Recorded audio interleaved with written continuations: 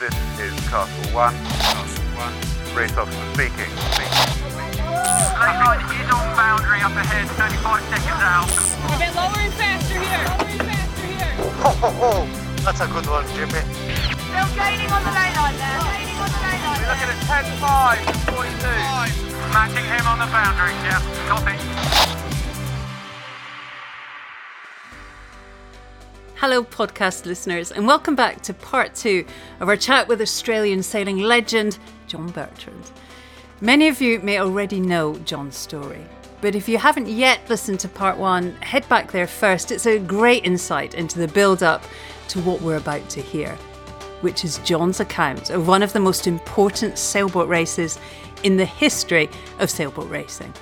In fact, if you're listening to this podcast off the back of the end of season 3, you'll have just listened to American Tom Whiddon talking about this cup from the other side of the fence. In that chat, Tom uses the phrase race of the century, which is exactly what it was, the biggest yacht race the world had ever seen. Before we pick things up with John, if you're enjoying season 4 of the podcast, then do head over and show your support at buymeacoffee.com/sailing podcast. It's easy to use, and your help allows us to stay ad-free and to keep on delivering these uninterrupted stories. So a huge thanks for the coffees. It makes a real difference. As I stand here recording this edition, it's impossible not to feel a slight sense of history. As we mentioned in episode 1 and in many previous episodes about the Cup, the New York Yacht Club had held onto the trophy for 132 years. Winning it was almost impossible. But time after time, challengers would head over to Newport to take on the Americans and lose. But as I say these words, exactly 39 years ago to the day, John Bertrand and his crew on board Australia 2 would be preparing for the biggest day of their sailing lives. The race of the century, the only ever sudden death 7th race in the then history of the America's Cup. We join our chat with John contemplating the upcoming battle as we briefly discuss the design risks associated with Ben Lixon's forward-thinking Australia 2.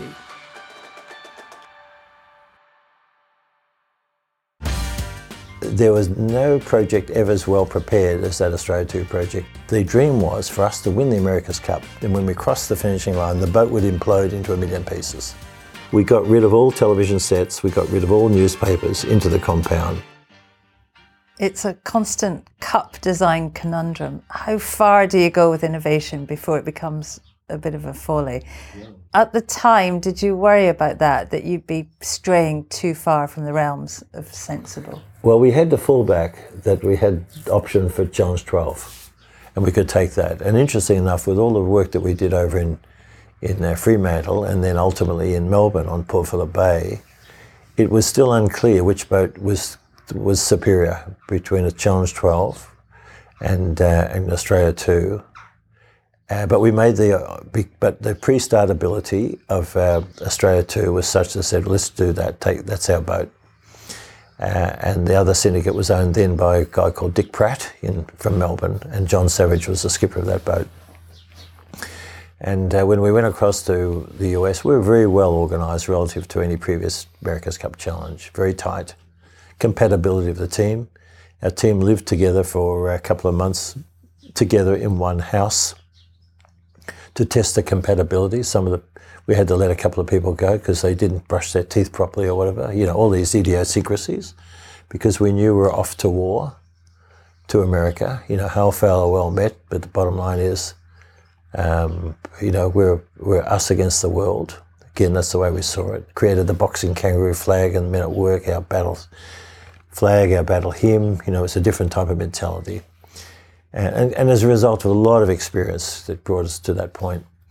But we're still slow downwind, got hammered by the Italians.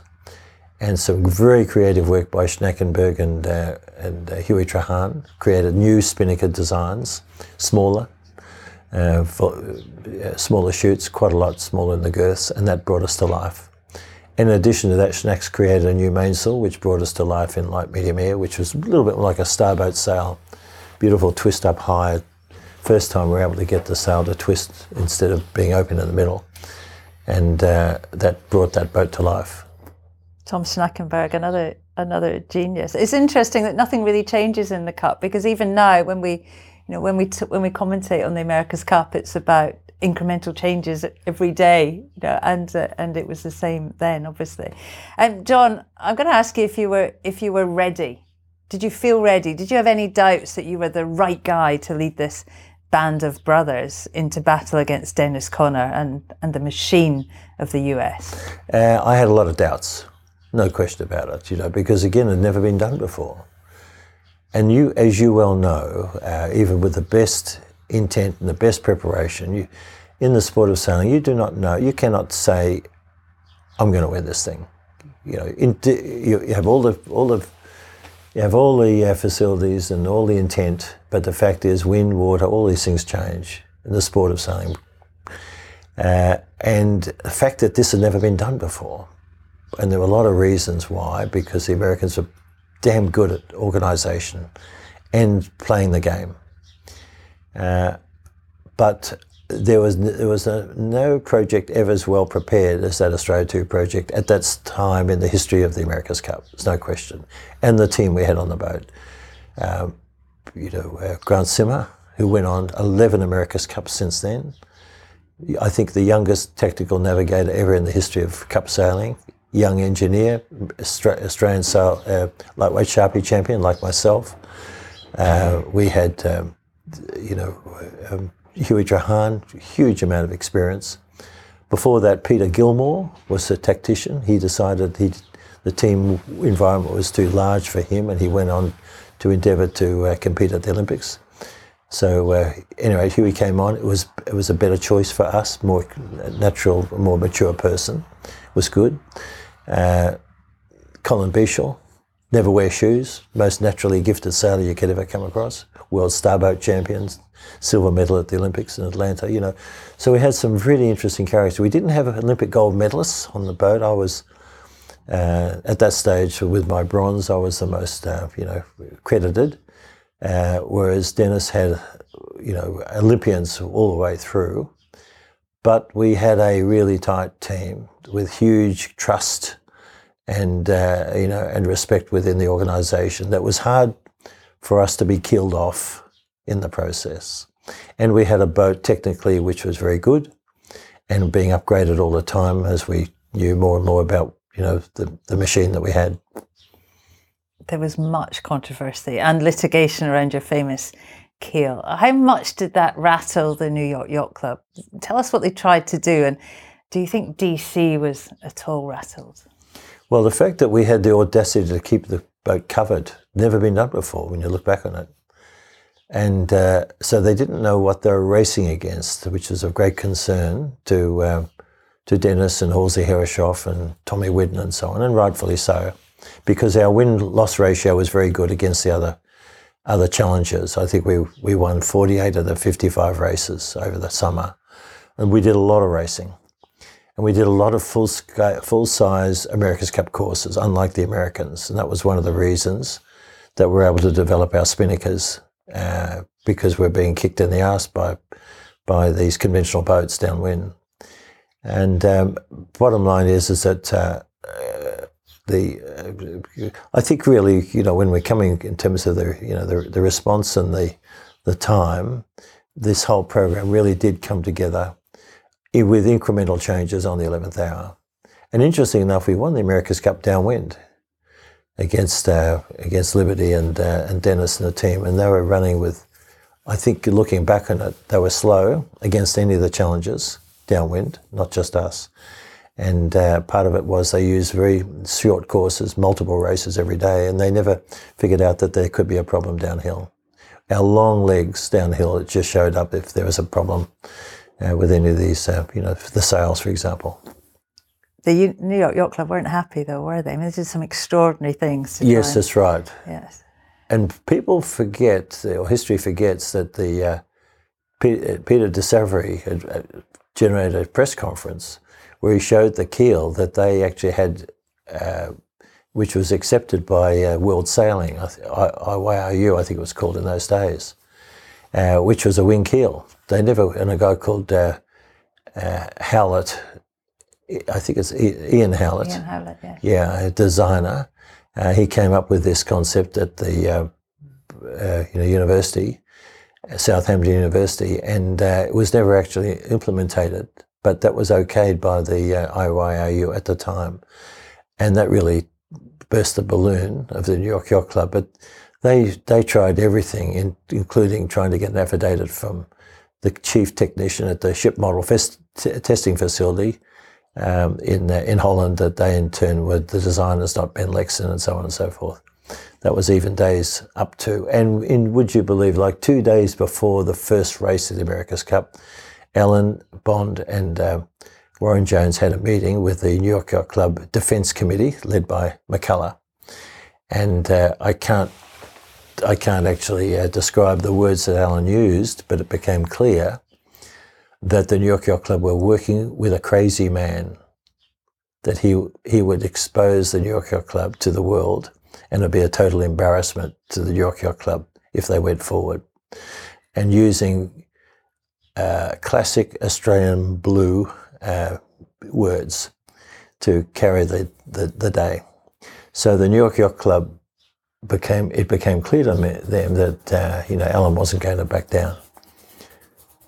All these backstories is just amazing, and so we went to battle. Okay, John, let's get into the America's Cup racing. What was the atmosphere like? Describe it, day one. Well, you can't, and I told the guys, having been involved in 3 previous America's Cups, and some of them had already been involved, of course, Chick Longley and so on, Skippy, you can't practice the environment, regardless of the best intent. You can visualise it, but you can't practice it to the real world. So first day of the America's Cup, at the dock, you couldn't really communicate more than a metre in front of you. That was the sound of helicopters above and fixed-wing airplanes above that. So there was a swarm of helicopters above us. But I will tell you the backstory here, and is that we had our Prime Minister of the day, Bob Hawke, was in Newport. He and Paul Keating, who were the new government of the day, were in Washington, D.C. for an international monetary conference, and they came down for the first race. So the boat left at 9 a.m. plus or minus 30 seconds. It was a military operation. And at that stage, as we left the dock, the Boxing Kangaroo flag would be broken out, which is our battle flag, red gloves for aggression, pumped up chest for the pride of a nation. When you study armies over the last 1,000 years, we typically go to war with symbols, music and flags. So we create our own battle flag, which is now synonymous with winning in Australia. The Australian Olympic program, our official flag for all Olympic sports, is the Boxing Kangaroo flag. How cool is that? It's just fantastic. It makes us so proud. And our battle hymn was Men at Work Down Under, which is just it became a gold hit in Australia. So just before we are about to leave, Prime Minister Bob Hawke came down to the boat, and I was on the stern of the boat, and I said words to the effect of, welcome, Mr. Hawke, realising that we didn't have much time to talk. And he said, John, he says, call me Bob. It's typical of this man. And he said, what are you going to do? And I said, well, Bob, we'll give it our best shot.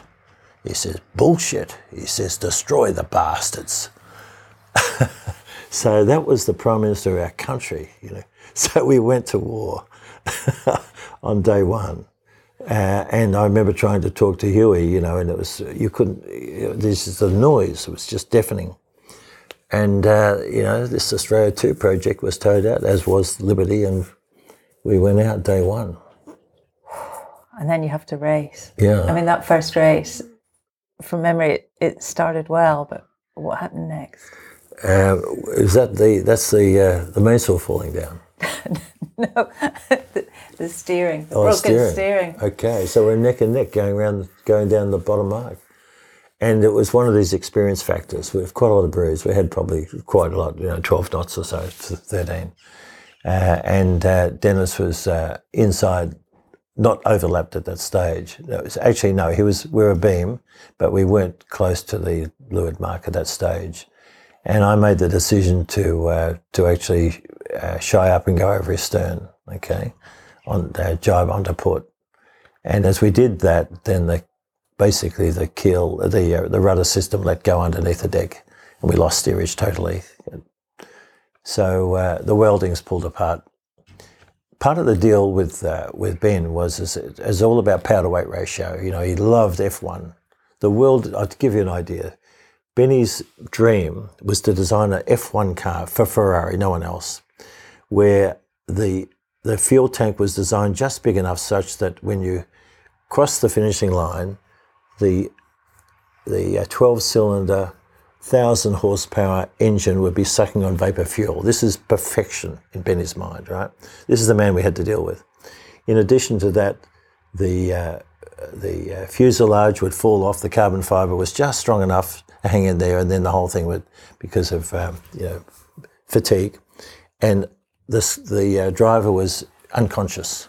Why? He was just given enough water to keep him going for 55 laps, and then he was totally dehydrated. So this was his world. So for Benny, the dream was for us to win the America's Cup. And when we crossed the finishing line, the boat would implode into a million pieces. Okay, that was perfection. So when you looked at Australia 2, it was not tacked together. It was built beautifully, but the bottom line is everything was really light. And it was about power to weight ratio. You take out an ounce here, then you particularly up high. And so there were facilities underneath all the steering gear. When we looked at it, we had to strengthen the whole thing. It wasn't battle ready at this stage. And so what was the reason there? Not a good enough maintenance program. It's a management issue. It wasn't bad luck. The management program, maintenance in particular, wasn't strong enough.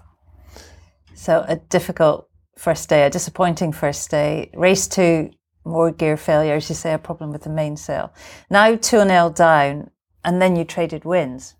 3-1 down, match point. How tough was that? What do you remember saying to everyone that day? You're 3-1 down, it's match point. Well, it's one of these things where, backs to the wall, and you've been there, and, and many, many people on this podcast will have been there. And this whole question of, okay, focusing on the outcome compared to the process. We talk about process all the time. And from my perspective, it was this whole issue of if we not survive, if we just do our job, we'll be invited back tomorrow. Very simple. And I remember saying to the boys, picture yourself on the back of an eagle, 1,000 feet in the air.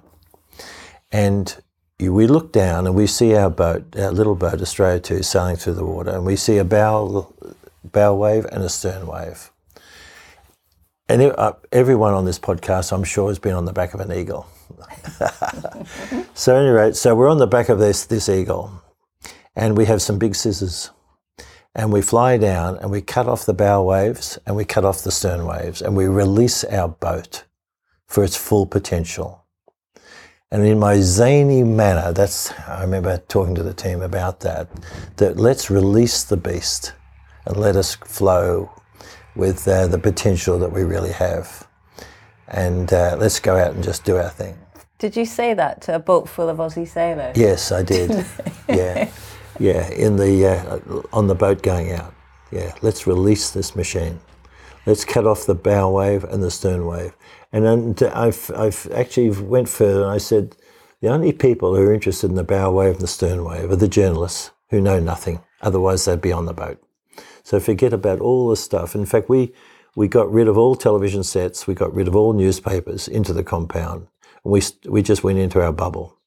The only person that could get through to me on the telephone was my mum in Australia, God bless her, and a mentor, a guy called Billy Osborne. Other than that, I had no contact with the outside world, nor did the rest of the team.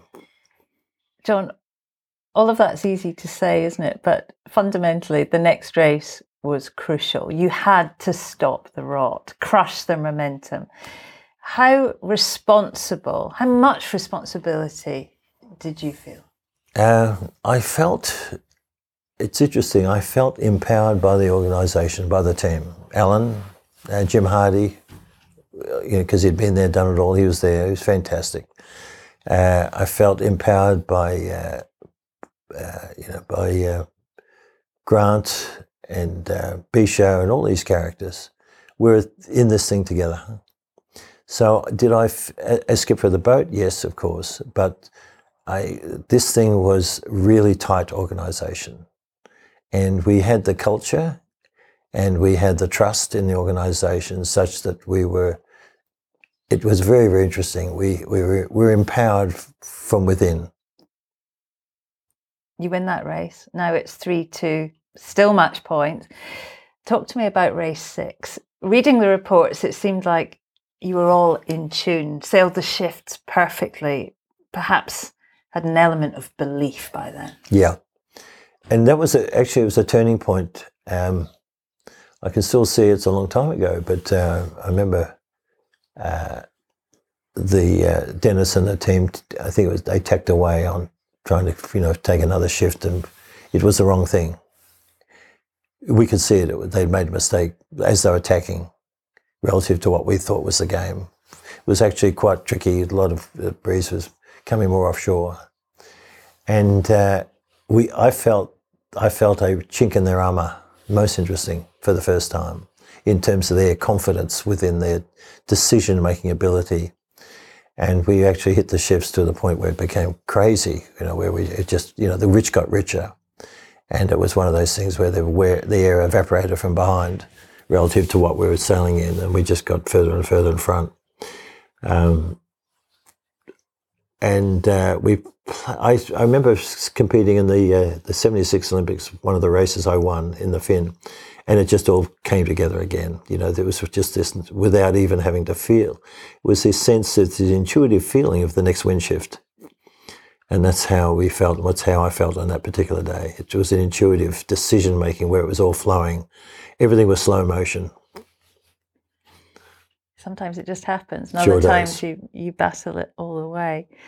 Well, John, at 3-all, you called a lady, and the next day recruited the help of Ireland's Harold Cudmore, a neighbour of mine. I'm very fond of him. Why do that? Why not just keep the momentum going? Because my confidence was lacking in terms of pre-start. My time on distance was off, okay, and I needed more. I needed more practice, and so we got Harold in, and he was terrific. He'd basically take no prisoners, nothing to lose, and we had some really good, intensive pre-match, pre-start practice, and that was great for me. So with all the the racing I had done, the actual pre-start with Harold was by far the most intense that we're able to conjure up, and that was a great benefit for me to get back into a sense of rhythm in terms of pre-start.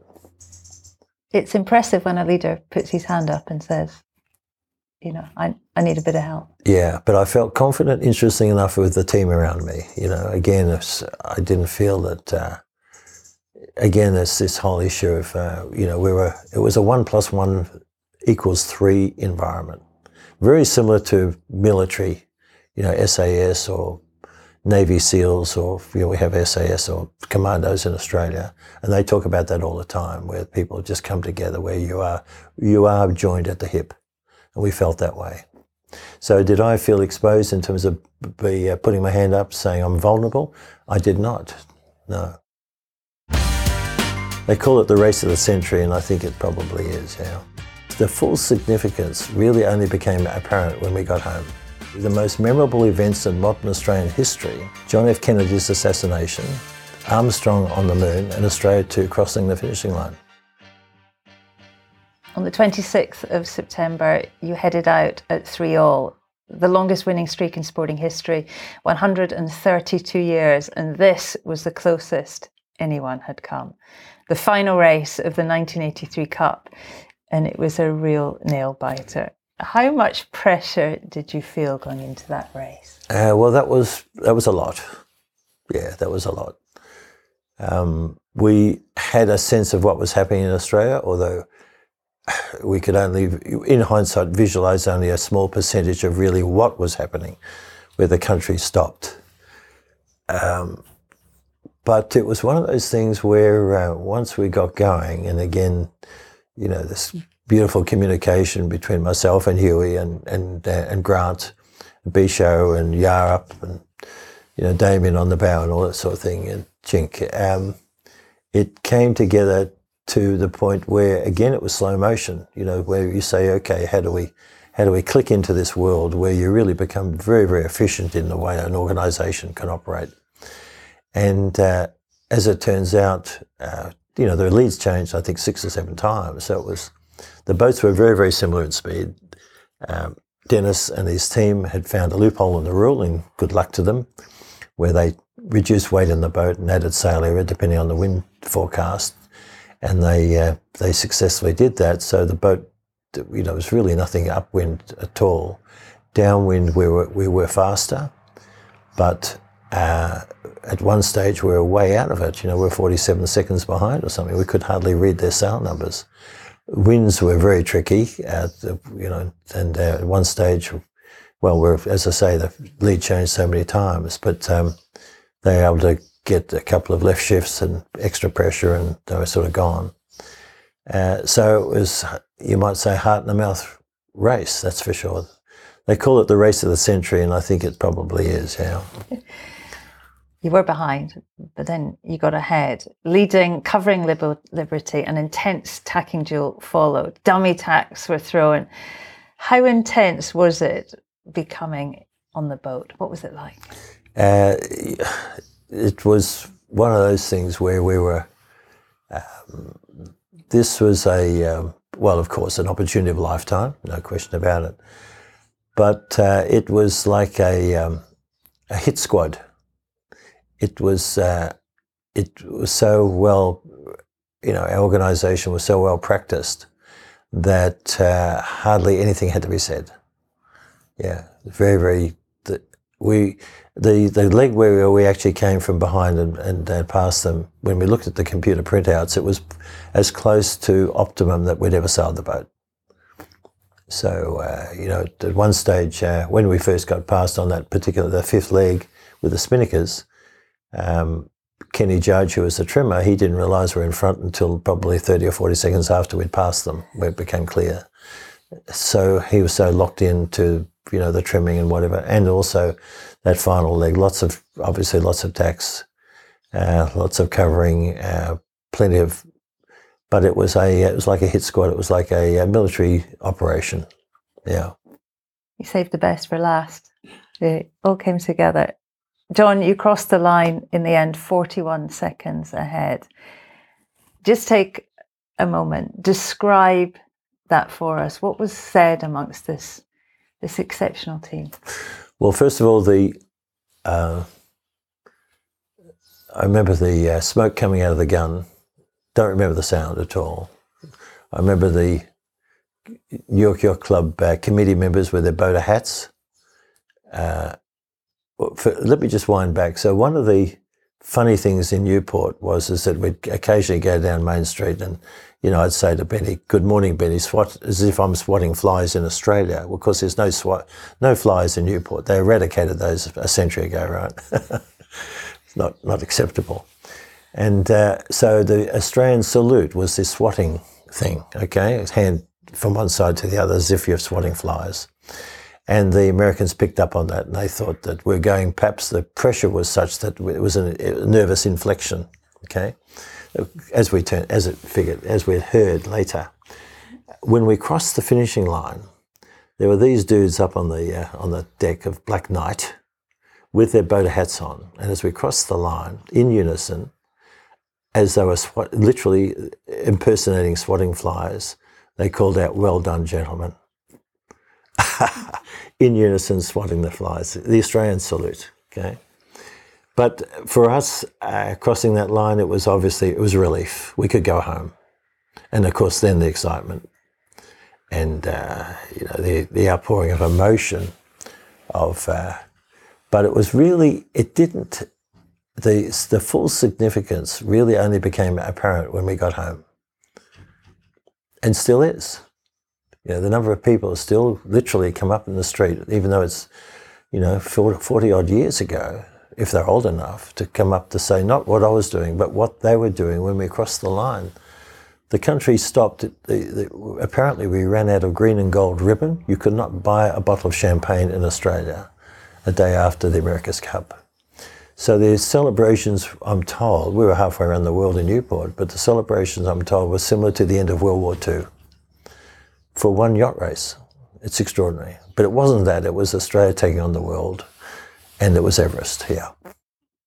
And everyone taking on the Americans. Yeah, exactly. You were racing for everyone. John, let's talk about the opposition. How did Dennis take it? Can you imagine being Dennis Conner at that moment?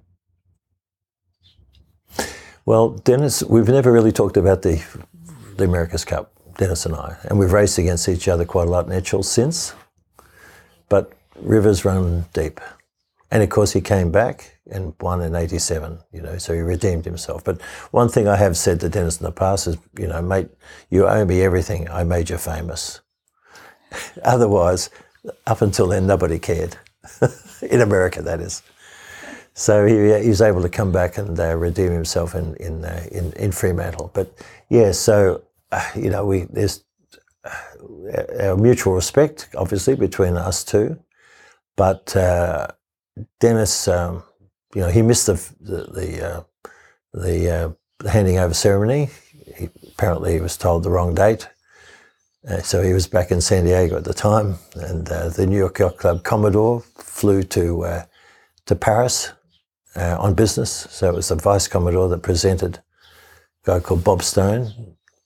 I'll tell you the story. Your listeners will love this. So Walter Cronkite, the most trusted man in America. He was the man in 1963, when the President of the United States was assassinated. CBS, he took his glasses off and was seen to be a tear in his eye, and he says, "My fellow Americans, our president is dead." So this is Cronkite, Walter Cronkite. He came to Australia, and his two loves of sport was Davis Cup tennis and America's Cup. So he came out, and Australia won the Davis Cup that year, and he came out to see the trophy, and we took him to a barbecue with the team and so on. It was great. So, so Walter told us the following story, that the night before the final race of the America's Cup, that seventh race, Commodore McCullough asked Walter into the New York Yacht Club to get his advice on the following. If those people win tomorrow, couldn't even say Australians, if those people win tomorrow, what do you think about the following scenario? We have a very good amateur photographer in the basement that can produce the video of the handing over ceremony in the model room of the America's Cup. Of course, we can't invite the press in because they're not members, and so we can. However, this fellow can reproduce enough copies to distribute out in the main street. What do you think about that? And Mr. Cronkite, who was then his claim to fame, God bless him, said that he was the chairman of the Library Committee of the New York Yacht Club. So here he was, had just interviewed the Cuban, Prime Minister, and got all these different people. So he was the man of the world. It's funny, isn't it? So he was the president of the chairman of the Library Committee of the New York Yacht Club. So that's why he was invited for advice. So Walter said to Commodore McCullough, he said, "Sir, if we do this, we'll be the laughing stock of the world, because at that stage, the America's Cup will be owned by the world, not by us." So eventually they took it down to the Marble House and presented it.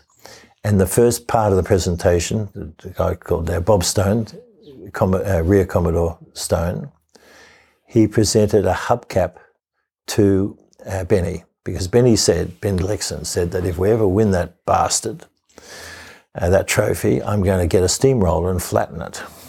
So he presented a hubcap to Benny before the America's Cup was presented to us. It was just fantastic. And it was just beautiful. They did it in great style. But it was a big deal in Australia, and still is. It's considered one of the great not sporting moments. They did a survey recently, the most memorable events in modern Australian history. John F. Kennedy's assassination, Armstrong on the moon, and Australia 2 crossing the finishing line. It's crazy, isn't it? I mean, when you lifted the cup, did you have any idea, in part of what you'd achieved, but also how it was perceived at home? No, we had very little feel, and no one could have, let's face it, because the country just stopped.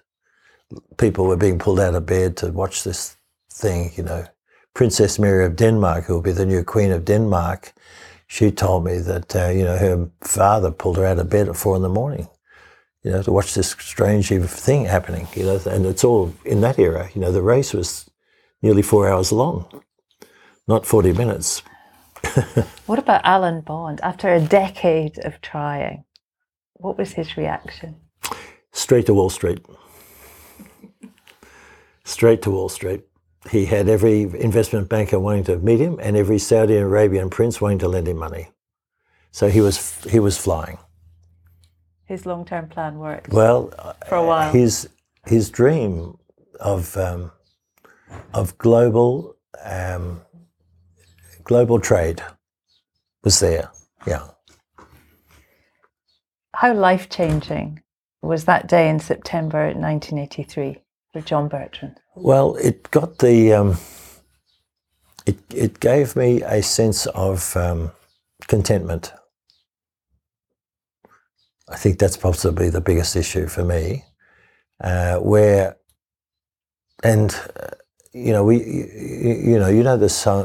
same thing, the drive, the competitive environment of people. Some people have more competitive drive than others. Well, and I tell people that, to be a world champion, you're not a normal person. You've got to be crazy in some manner to get out of bed to do extraordinary things.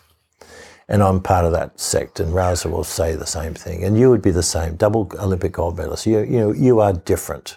You have to be different to have done what you've done. And similarly with with Dennis Conner and Buddy Melges and these characters, they're different people. And for me, it was a sense of contentment, which I can't put a value to. And of course, in addition to that, it's allowed me to meet literally anyone in Australia and literally anyone in the world as a result of what I've done, and what our team have done as an organisation. Looking at the influence the Cup has on sport now and its athletes, how big a momentum shift was that day in September 83 for our sport? Yeah, so it changed the game, clearly. It changed the World of America's Cup. The 87, I think there were 13 challengers that competed the year before in the World Championship in Fremantle. So Michael Fay, who then funded, I think it was 3 New Zealand challenges, he said to me that he was watching on television and his conclusion is, if those bastards can win it, maybe we can do it. This is the Kiwi attitude. And the same situation where it gave people, it took it to another level in terms of perhaps we can do this if we really give it our best. And that's it. So it opened the game up within the World of America's Cup. And it gave a lot of stories for a lot of people, that's for sure.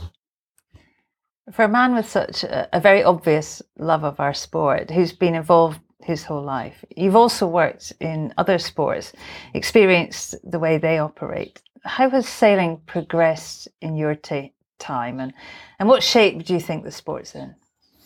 Well, the sport is, in terms of from a technical point of view and coaching point of view, it's just taken it to another level. The learning curve that I was on, and still am, is relatively, well, it's steep in terms of most people's view, because I'm a born student of life. I ask questions, I'm always learning. However, fully coached, the Kovalenko groups and these other people, it just takes it to another level of, the learning curve is much more steep. So the quality of racing, watching the Olympics, let's say, in Tokyo, the level of racing is sensational. And in Paris, it'll be higher again. And Los Angeles, it'll be just another level again. That's human endeavour. So I look back in my Finn days when I was Olympics, it was amateur hour relative to now. and the America's Cup, we're highly progressed. Ms. Kinsey said that we're on a new S-curve of development, both in all ways, both technical and also team building. But you look back, 40 years on now, and it's just another world. Recently we're up at, with Ben Ainsley at the Mercedes F1 headquarters where Ineos is, and it's just another world of computer power and whatever. It still gets back to human beings, but regardless. So the sport has progressed dramatically from a technical point of view and performance. Where are we at? Well, it's I think that we're at crossroads in many ways. I was with Thomas Bach, the president of the IOC, recently in Lausanne, and he was talking about the Olympics. That they've now got into the suburbs of cities, and hence rock climbing and skateboarding and these new sports being delivered. Perhaps the whole issue of online gaming will be an Olympic sport into the future. Long way to go with that, but putting all that aside. So the sport of sailing, if you talk about the Olympics and exposure of sailing within the Olympics, we've got to be careful that we remain relevant to the audience. And a lot of stuff is old world. We love it. There's no question about it. But we've got to be aware that, we're dealing now with young people with different aspirations. I think the concern of overcoaching is always of concern. Parents living through their children, it's a big one. And this issue of is watching the bubbles go past, such that, that you have this whole issue of passion, and for people to retain that passion of the sport, because it can be a life obsession, it can be a life journey. That's part of our challenge as a sport. It's been an astonishing career in sport, John. What do you think the talented Thomas Pietsch, your great-granddad, what would he have made of all of this?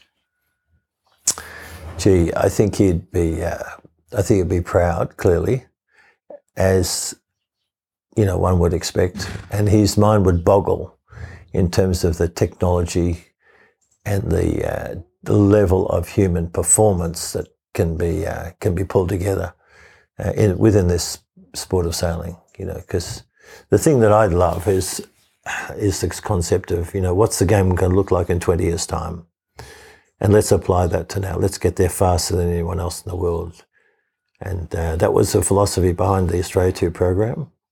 We think we know what the status quo is at the moment. That's fine.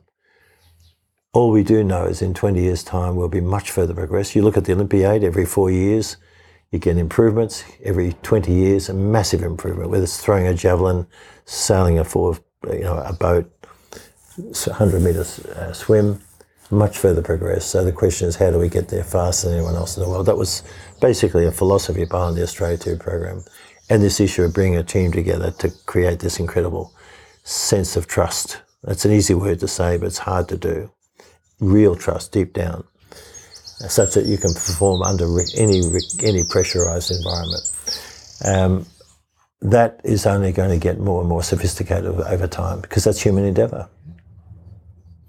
What would you have told that little lad building a boat with his brother and venturing out into the bay, about to embark on a lifetime of sailing adventures?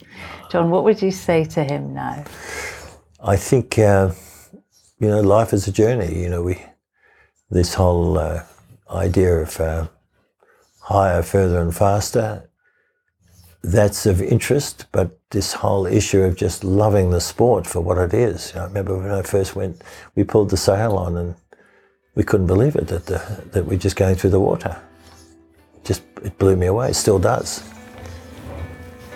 John Bertrand, it's been an absolute honour. Thank you so much for your time and your memories. Thank you. My pleasure. A more eloquent summary of the love of our sport I could not possibly ask for, ladies and gentlemen. Decades spent at the very pinnacle of yacht racing, and John Bertrand still marvels at the joy of the wind in his sails.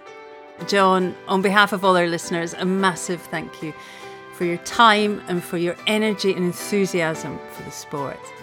Sailing is lucky to have you. Well, that's it for this month. But I don't mind telling you that next month we've got another massive name from the sport of sailing. One of the biggest names from the current crop of fast foiling sailboat skippers. A multiple world champion, an America's Cup winner, and one of the most sought after helms in the game. Coming up in a few weeks' time.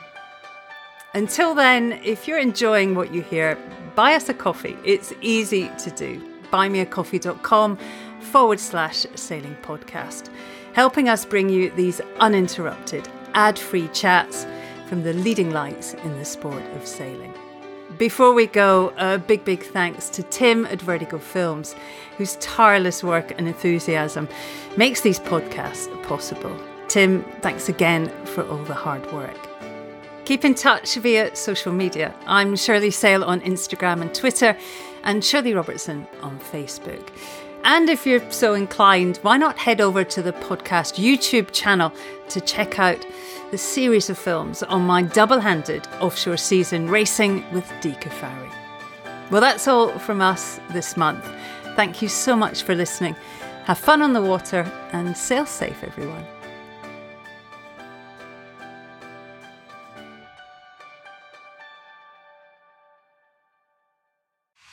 This is Castle 1. Castle 1.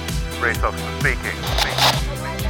Lane line is on boundary up ahead, 35 seconds out. A bit lower and faster here. Lower and faster here. Oh, that's a good one, Jimmy. Still gaining on the lane line there. Gaining on the lane line We're there. looking at 10-5 and 42. Matching him on the boundary, yeah. Copy. This is Castle 1 standing by. Out.